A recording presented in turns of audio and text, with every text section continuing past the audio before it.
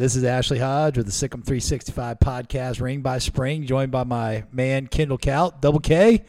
Big changes in your life. Got engaged since I talked to you last. Congratulations. Oh, thank you, Ashley. I'm very excited. Well, I know that's been a process. You've been very self-deprecating about your dating life, but it looks like you got a great woman, and you guys look incredibly happy. So congratulations to both of you. Thanks, Ashley. I'm very excited. Shouts to David K. Of Baylor for the assist. I pretended I was going to Detroit that day to cover Baylor, Michigan State. Obviously, a great decision both to get engaged and to also not go to that game. And then from the arena, DK texted me a photo, so it made it seem like I did indeed get on a plane that morning to go cover the game. Oh, man, you're full of the Battle of Calais. Do you know about that? World War II, the deception of Calais? I do not. So the Allies were building up all kinds of reinforcements off of Calais in France, which made the Germans, they would do air surveillance, and they would see all these inflatable tanks, inflatable planes, and the technology wasn't good enough to know that it wasn't the real thing back then. And so they were like, oh, okay, this is where they're going to invade France, and instead they invaded in Normandy. And yeah, that was not where the German reinforcements were. So great deception. Good job on your part. The system worked there, unlike some things that have gone on with Baylor lately. Yeah, let's talk about that a little bit. We won't spend too much time lamenting those two road games. Make no mistake, they were road games. The one in Michigan, and then of course Madison Square Garden, Duke's home away from home. I was pretty shocked by how many Duke fans were at that venue.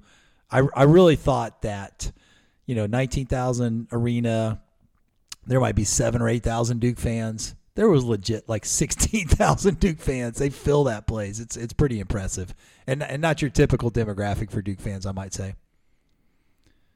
It appears that they were alums there, Ashley. I would say a light on the alum side, and maybe heavier on the Joe fan side. But good for them, man. I mean, that's how you build a brand, and that's how you get like a huge following across the country when you're a tiny school in North Carolina.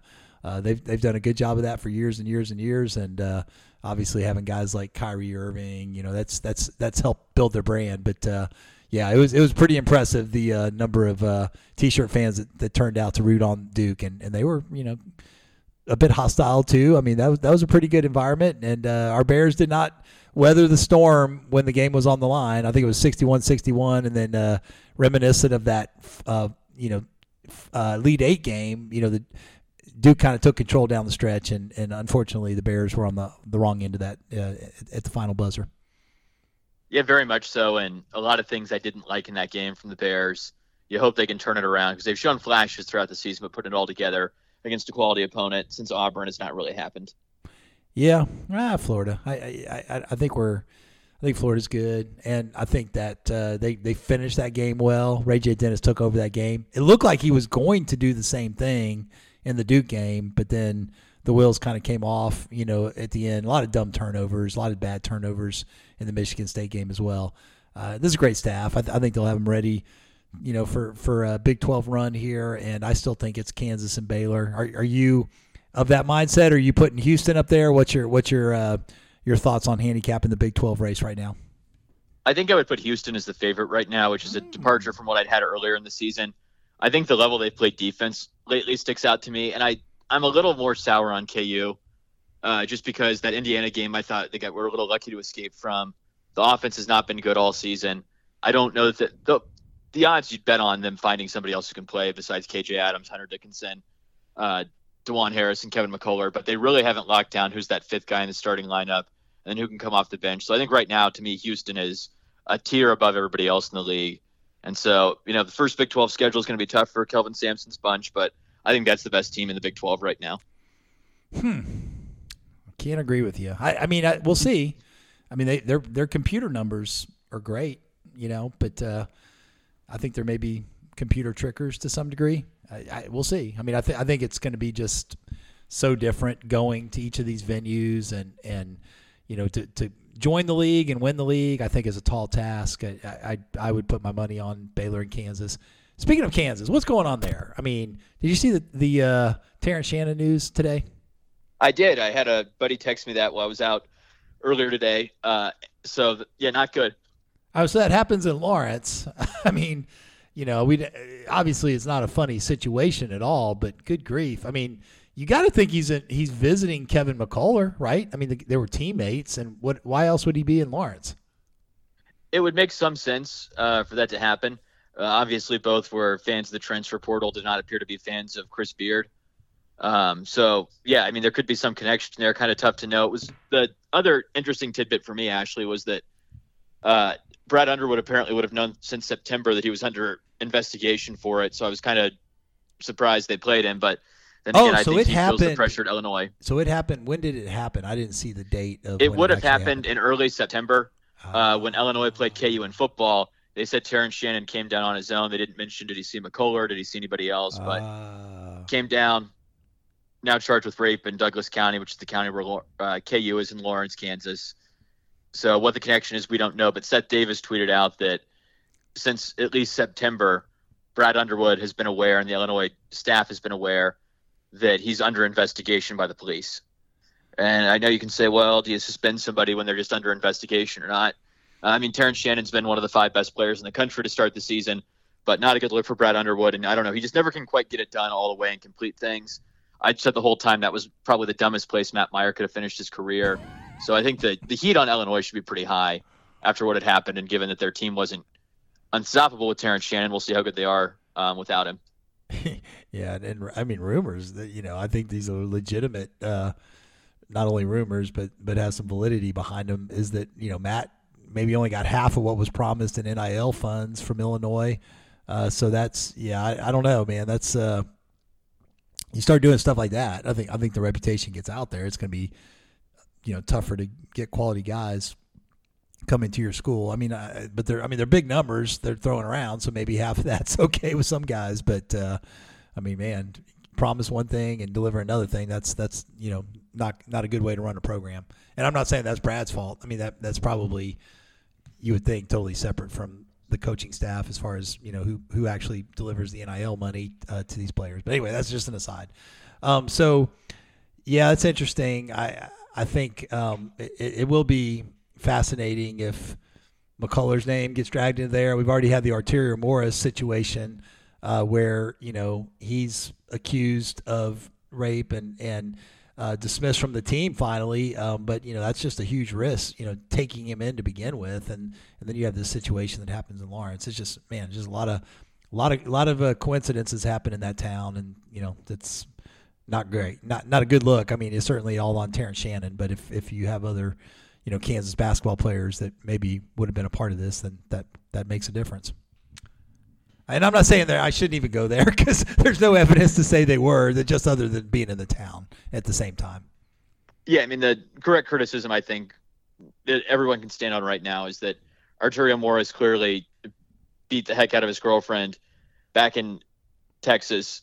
He goes to UT for a year. He's not even very good. I think Rodney Terry really only played him last year because he had to play his 5-star freshman to try and keep him and Dylan Mitchell around for another season and show some momentum for the program. And then he goes to KU, and it's like, well, they just need somebody to play defense and hit an open 3 with how good the rest of the team is, and he gets kicked out there. So it was a very weird decision, I thought, by KU to take him, given he wasn't some dominant player there. But, yeah, not a good situation with Terrence Shannon at all. Okay, all right, Houston, let's get back to them. So they have Penn, and then they have West Virginia, both home games. You would expect them to win both those games. And then Iowa State on the road. Do you think that's their first loss of the year? It could be. I mean, then you're looking at TCU going to TCU, Yep. Home against Texas, home against UCF. I mean, if they don't lose that game, they're probably undefeated heading into the game at BYU. So I think they'll lose one of at BYU or at Iowa State. Iowa State's another one of those teams where you can kind of say, are they computer trickers, given they have 2 losses on the year to really the only 2 good teams they've played beyond Iowa. So I don't know about Iowa State yet, but, I mean, Ken Pom loves them, which is kind of a rarity given Ken Pom seemed to hate them in the old era back in the day, but seems to love them now. So I don't know. I think Houston's going to beat Iowa State in Ames. That's my guess. I'll take the other side of that equation. I think Iowa State wins that, and I say that Houston drops 2 of those 3. I mean, their schedule. I mean, obviously A&M is a quality team, and they beat Utah. That's not a terrible win. I'm very skeptical of Xavier, Dayton. I don't know. I just think their schedule's been pretty soft, so far this year, and I think the Big 12 teams are going to be a pretty big culture shock to them, especially those road environments. So I say they lose 2 of those 3 road games. They're projected by Ken Palm to be 14-4 in the league. I'll say 11-5, or 11-7. I guess would be get to 18. So I'm skeptic of Houston, but you say they're the front runner. What do you think about Baylor? I mean, obviously defensive deficiencies, really good offense. Do you think that the Bears can turn around their issues on the defensive end? And I do think the schedule sets up pretty well to start Big 12 play. They've got their first 4 games. They should be favored. Oklahoma State on the road, BYU at home, Cincinnati at home, Kansas State on the road, and then you go to Texas. Texas may be favored in that one. We'll see. But what do you think about the Bears as far as getting off to a good start in Big 12 play? There, I think, are like a million different things I could say about Baylor right now. I think for me, it comes down to obviously the defensive end. I've written like 6 articles. Somebody even pointed out on the board, G. Kendall, what's the issue you're really focused on? Yeah. And I like Baylor basketball. I obviously like offense a lot, which I guess makes me especially like Baylor basketball. The biggest concern I have right now is both how does Baylor defend screens, and then if you had to pick one player that needs to play better, it's Jaden Nunn. He was brought in to be the on-ball kind of defensive mastermind. Yep. And you even saw some in the last few games. Baylor's had him bring the ball up more. And I think the thought there is, well, it'll be easier for him to guard the point guard. He can be really good on ball. I don't think he's been as dominant on ball as Baylor's needed. I thought he's been really, really bad off the ball, where sometimes he kind of dogs it around screens. And the way Baylor's defending screens, you have to just almost kill yourself getting around the screen. And so, I know we get uncomfortable sometimes calling guys out, but you bring a guy in from VCU, you have him be your starter during the year. I don't think he's played at the level Baylor needs right now. And that's not me talking to anybody on the staff. That's not me, doing work to call anybody out. It's just me saying that if there was one guy that has to play at a higher level for Baylor, it's Jaden Nunn right now. Yeah. I hope he can do it. But if he doesn't play at a higher level, I don't think Baylor will contend with KU and Houston. If he does, I think there's a reason in a predictive metric Baylor was number 6 3 weeks ago. You have more data now, so that's why Baylor has dropped down quite a bit on Ken Palm. But he's got to play at a higher level for Baylor to be where it needs to be. And if not, I think Langston Love should be getting a lot of his minutes. Yeah, Langston's been really good. Langston's surprised me to the upside, especially on the defensive end. I think he's worked really hard. He takes charges. He's not letting his man get by him very easily. I've been impressed with what I've seen from Langston. I would agree that Jaden's got to be the stopper that we were hoping for. And I also would say Jacoby's got to get better on the ball. That Duke game was concerning. Horrendous. Yeah, he was bad in the Duke game, and I didn't pay close enough attention to Michigan State, but he's got to guard the ball better. And then I think you also need Jalen Bridges to step up. I mean, Jalen's solid, but I mean we need more activity from him. And he's rebounding at one of the lowest rates he's had since he's been in college. Offensively, he's very efficient, but you want him grabbing 6-7 boards a game with as many minutes as he's getting. So those are the guys I think really need to take a step up in conference play. And then Ray J's got to cut down on the turnovers. That's been crazy for him. I agree. I mean, you can kind of go through the list defensively. Obviously, you pointed out, Ashley, that Josh O does not get really any defensive statistics, which is deeply concerning.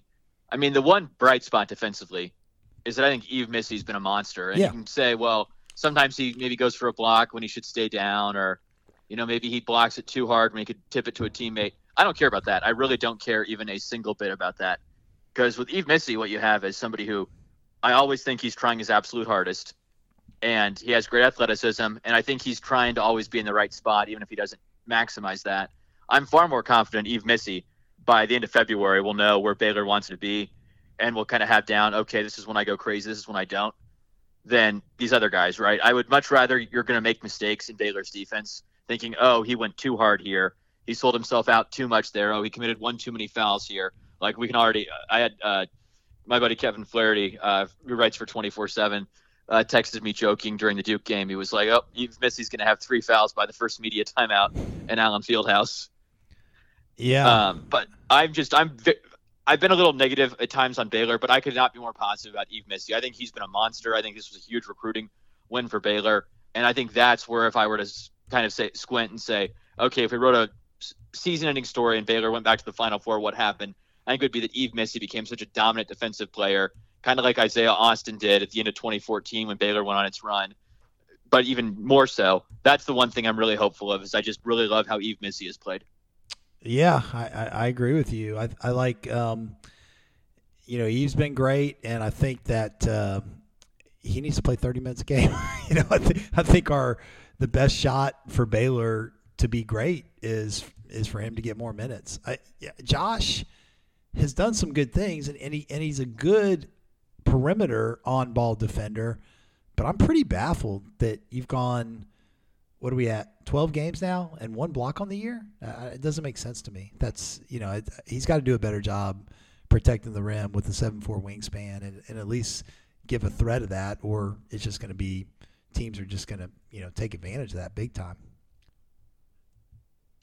Yeah, I agree completely. And Ray J's played well for the most part, but I think he's got to continue to be aggressive. And if it's, hey, Baylor hasn't scored for 3 straight possessions, to just go down on the block, Ray J, and try and take a turnaround jumper, because that's an efficient shot. Right. And so I think he's got to stay aggressive. I think Jacoby's clearly got to be more aggressive offensively.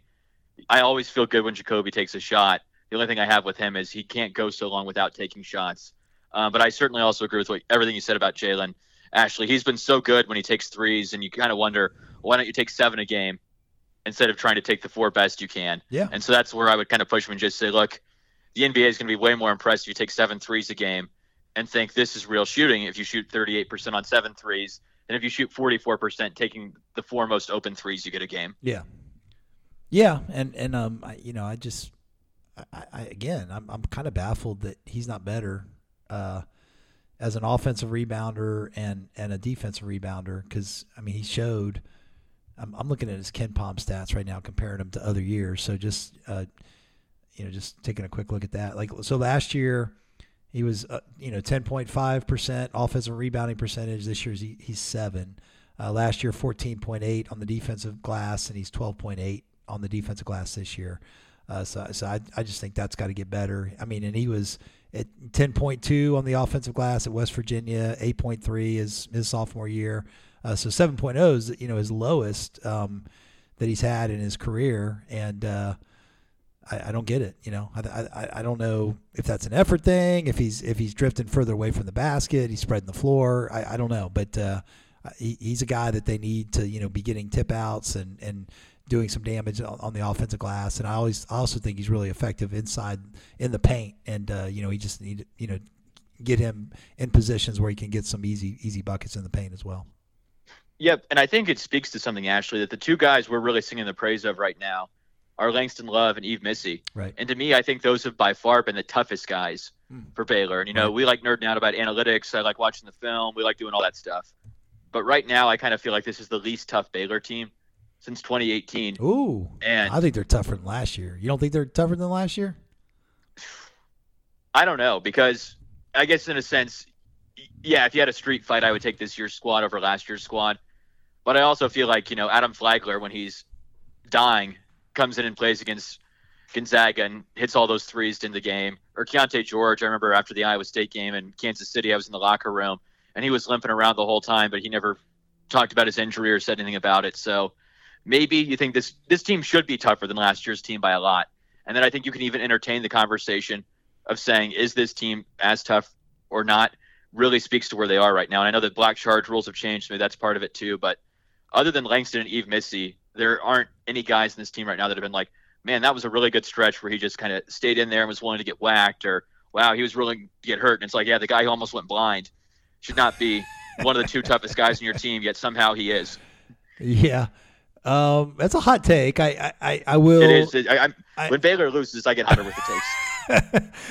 I think it's maybe. I hope they prove you wrong, and I hope that they come out and put some really tough performances on paper here to start January. I think Caleb is tough. I think D'Antoine's tough. Jacoby, I think is a tough guy, but he's got to get more tough minded guarding the ball for sure. You mentioned Jaden already. Ray J, I think is a tough guy. I think he does a lot of things well, and I don't know. I mean, but yeah. I mean, like the grit, it leads a little bit to desire. Be desired, and we've got to take a big step up there because these Big 12 games are going to be physical. And I mean, you just do a quick look at Ken Pom on the defensive end. I'm going to check that out real quick. My sense is that we've got a lot of teams that are doing very well defensively, and yes, that is true. Houston's number 1 in adjusted defense. BYU's number 9. Iowa State number 5. Kansas number 6. Oklahoma number 7. So there you go. You better get tough quick, or you're gonna get waxed. I mean that's 5 teams in the top 10. And Baylor right now is second to last. Only West Virginia has worse defensive analytics. So you better come ready for the fight, or it's going to be a long Big 12 season. Yep, and I think during the season right now, depending on when you look at it, Torvik lets you go through dates to get rid of preseason data.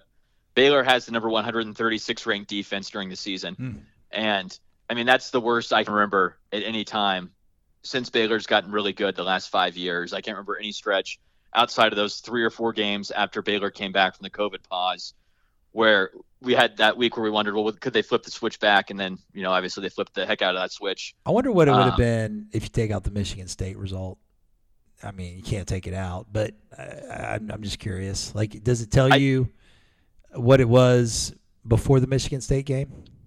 Let me check on that. I can go pre-Michigan State game. Okay. I mean, the other concern I have, though, and when we talked about that Florida game, is that the defense was not good against Florida.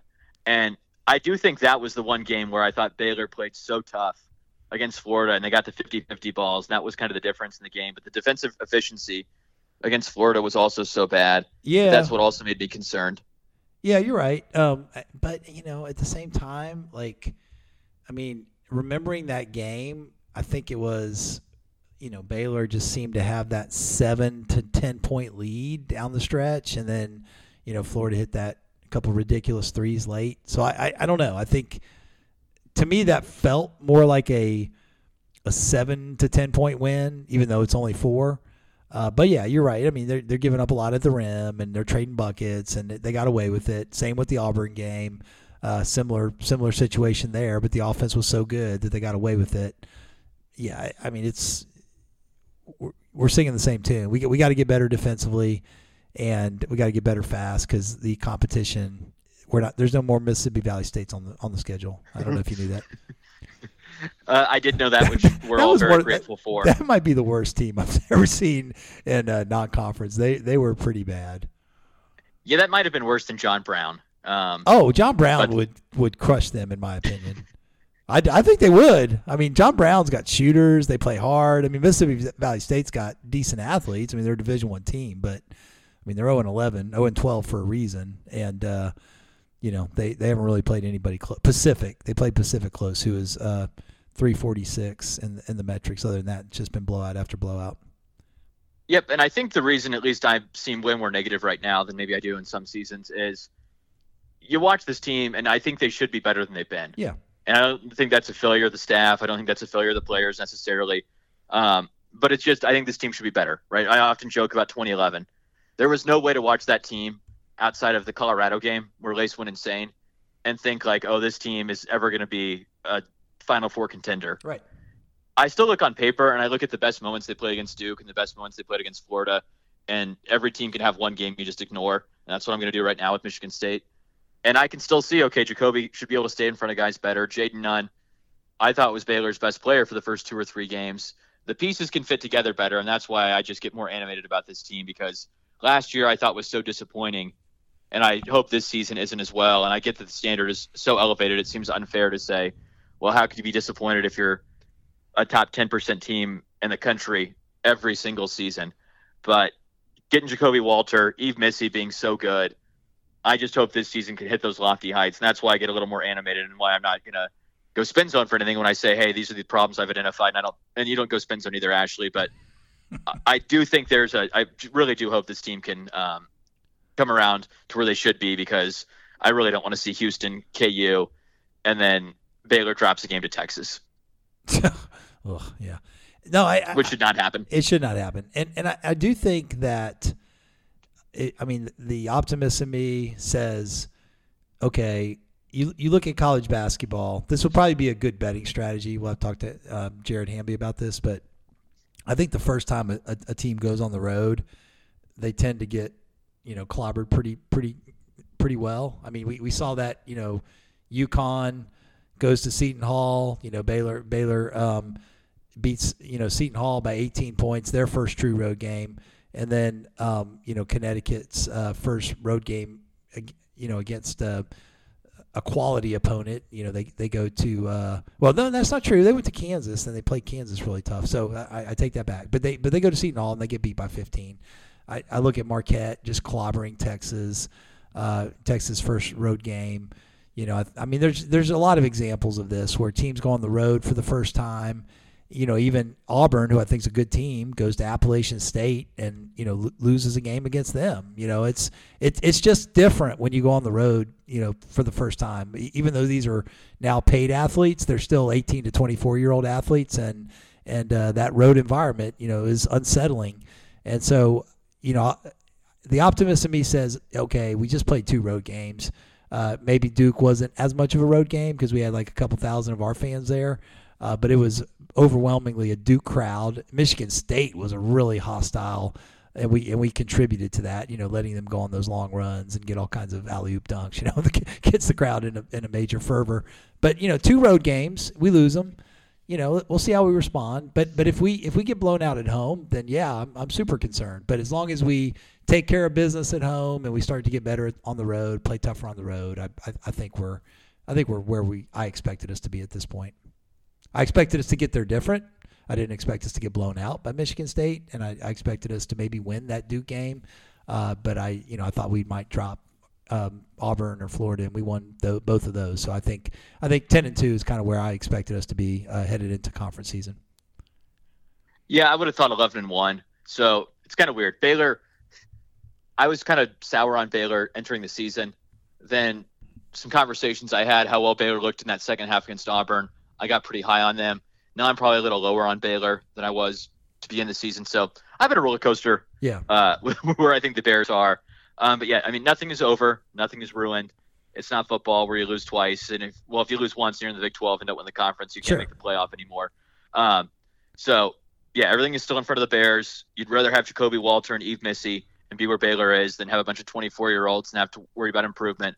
So there is not a reason to jump off the bandwagon. There's just a reason to think the bandwagon may not go as far as you want right now.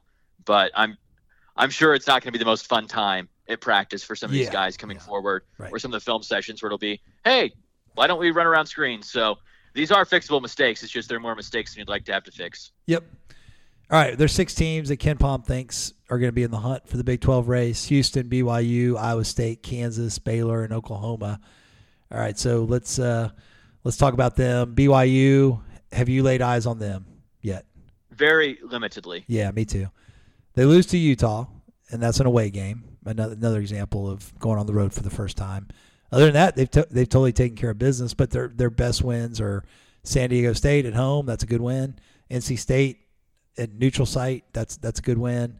They got Wyoming to close out their non-conference, and then they go to they have Cincinnati for their first Big 12 game, and then they go on the road to Baylor. So BYU. Are you buying them or selling them as a top 6 finisher in the Big 12? I would buy as a top 6 finisher, but I would sell as a top 2 finisher. Yeah, I agree with both those statements. All right, and then Houston, we've already made your thoughts known on them. You think they're going to win the league? They're projected at 14-4. I say they don't finish in the top 2. Iowa State, do you think they're legit, or do you think that it's the same old Iowa State? Kind of an average team. Going to give Baylor fits because of how tough and physical they are, but a team that's probably not going to compete for the league title. That's where I am, and it seems like Otts, although a phenomenal coach, has those stretches of complete malaise. So I think Iowa State will go through a rut this season. I do not think they will finish in the top 4, but I think they'll finish in the top 6. Yeah, I think they finished top 4, but I don't think they're in the top 3.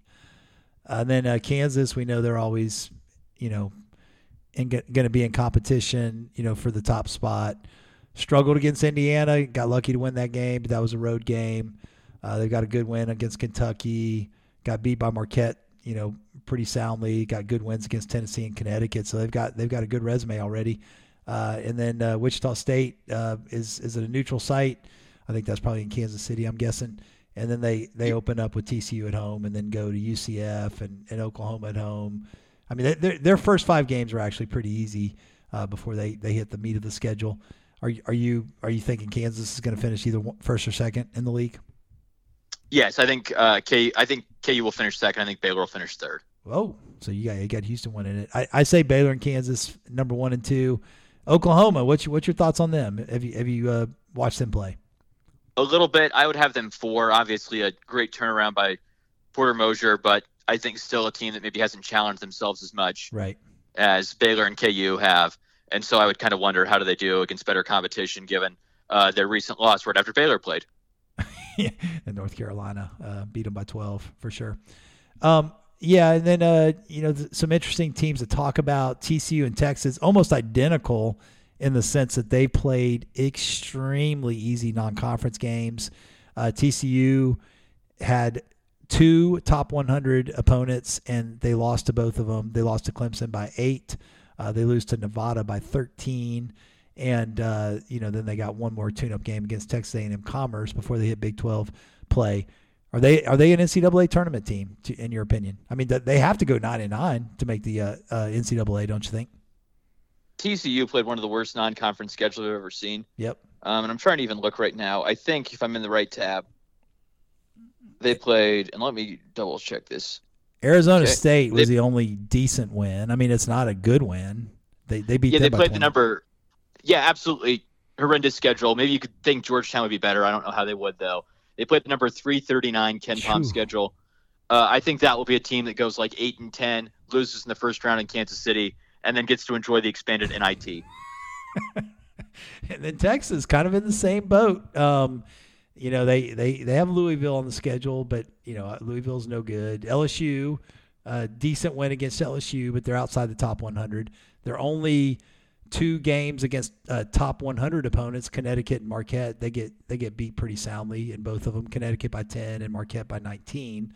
And then they got a couple more tune-up games, UNC Greensboro and UT Arlington, before they hit Big 12 play.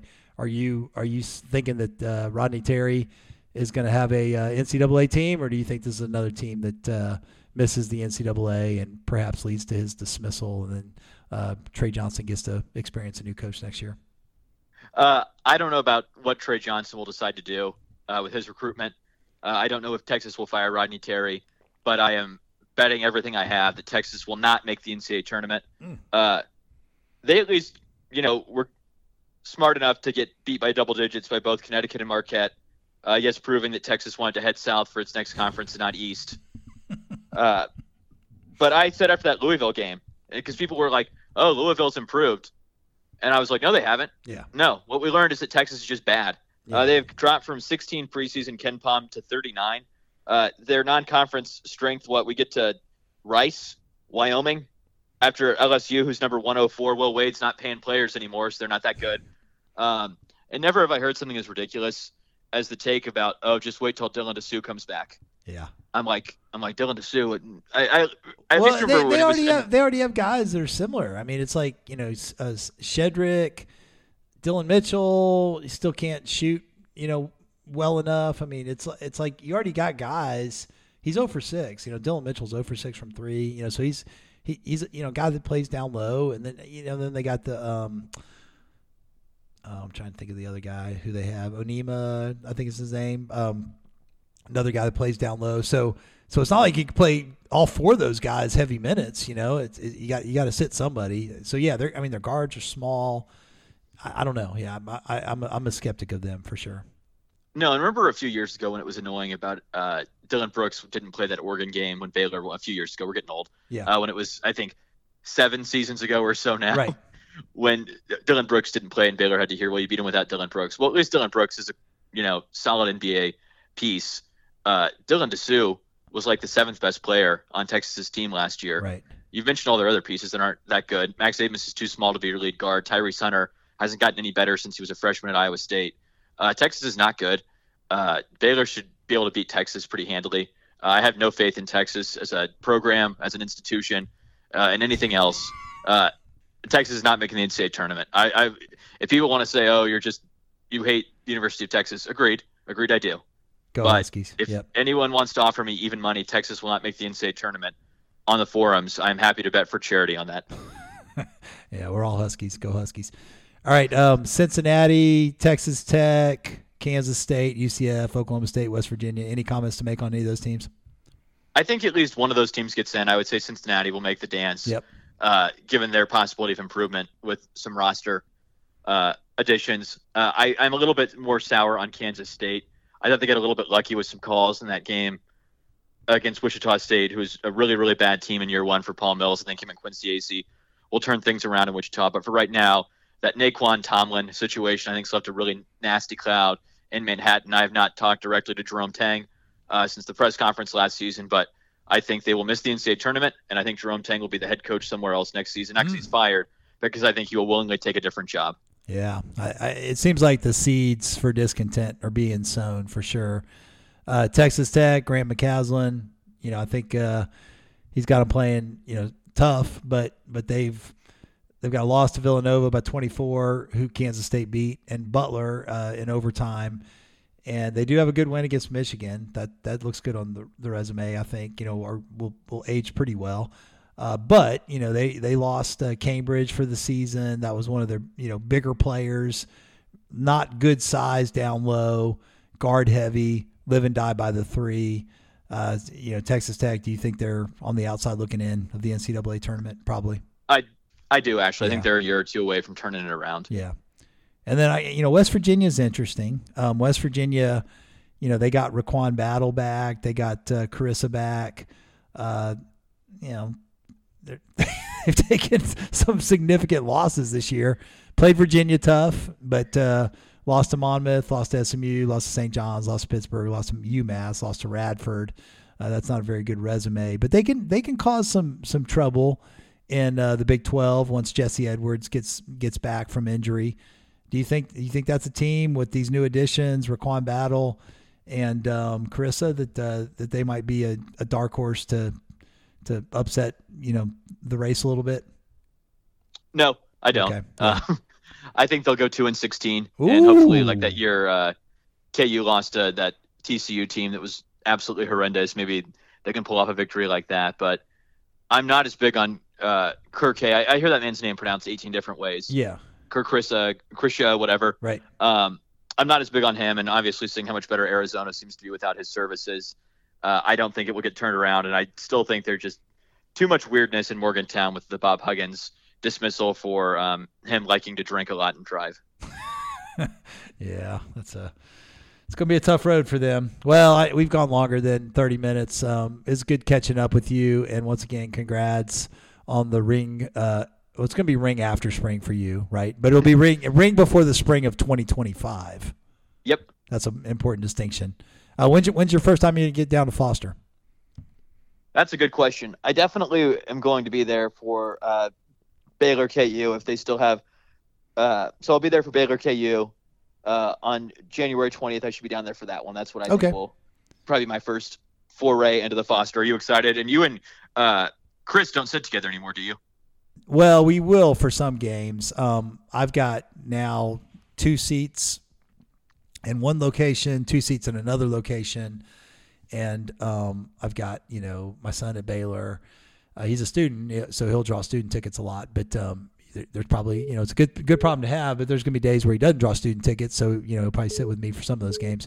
But anyway, yeah, I think I definitely want to have Chris with me for some games. I know he's got his own tickets, but yeah, that's to be determined how much we're going to be sitting together this year in Foster. It's fair. Will we still be able to see the Ashley Hodge signs on TV? I may retire the signs. I mean, we'll see. We'll see where the TV cameras are and if it's effective, if it's funny shtick. I mean, it's every bit has its season, and it's all about helping the program. If I can help the program, then I'll do it. If it's of no consequence and I seem like a crazy man just holding up signs way far away from the TV programs, then I'll retire them. But but it was fun, and it had its times of, I mainly do it because I'm on text groups with my friends, and they like to see it on TV and point out how ridiculous and stupid I look. So it was mainly for inside jokes among friends. I think you got to give it at least. First off, I love it, and I think you got to give it at least one season in Foster before you get rid of it. Okay, so all right. That would be my vote. I love it. It's not a tired bit. Keep it going. It's got to continue. The only thing I think that has to change at the new arena is that the Mattson punt has got to go up in value. Yes, man. You talk about a low return for a difficult shot. No kidding. Yeah, I mean, what does that cost? Like 25 cents to insure because of the low stakes. That is pretty funny that you say that. Yeah, I mean, remember when they used to have people shoot, like you could get blindfolded and then you have to shoot like a full court shot from there? I was like, at least they give you a house for that one. I feel like the Mattson financial punt should be you either get a house or you get access to assets worth $500,000, one of the two. All right, I do have a funny sign story from the Seton Hall game. Shout out to Brenton Hampton, the 22nd ranked referee in Ken Palm's database. So I'm holding up the 3-second sign, because Seton Hall likes to do their work in the paint. They were definitely some times where they were violating the 3-second rule. And so I'm holding up the sign. He comes over. He goes, "It's 5 seconds." And I'm like, "What do you mean it's 5 seconds?" He's like, "It's 5 seconds. We give them 5 seconds." I'm like, "Well, that's not the rule. The rule's 3 seconds. What is this, like anarchy? You can't have a chaotic environment where we don't enforce the rules." He goes, "Everybody knows it's 5 seconds. Like, you don't put that sign away. It's 5 seconds." And I was like, "Well, enforce it. They've been in the paint for 5 seconds." And he's like shaking his head. I mean, we're having some fun with it. So it is kind of fun when the refs notice the signs and feel like they have to become a part of the show and make some comments. So that has been an entertaining part of the sign bit. It's got to continue. All right, listen, man, you've given me a good time. Thank you for the update on your life and your thoughts on Big 12 basketball. It's a fun time. I love the hunt. I love the possibilities that Baylor basketball has this year. Obviously, some refinements need to be made. We have great coaches. I expect us to be there in the end. You've been listening to a Sick'em 365 podcast with Ashley Hodge and Kendall Kaut. Sick'em Bears.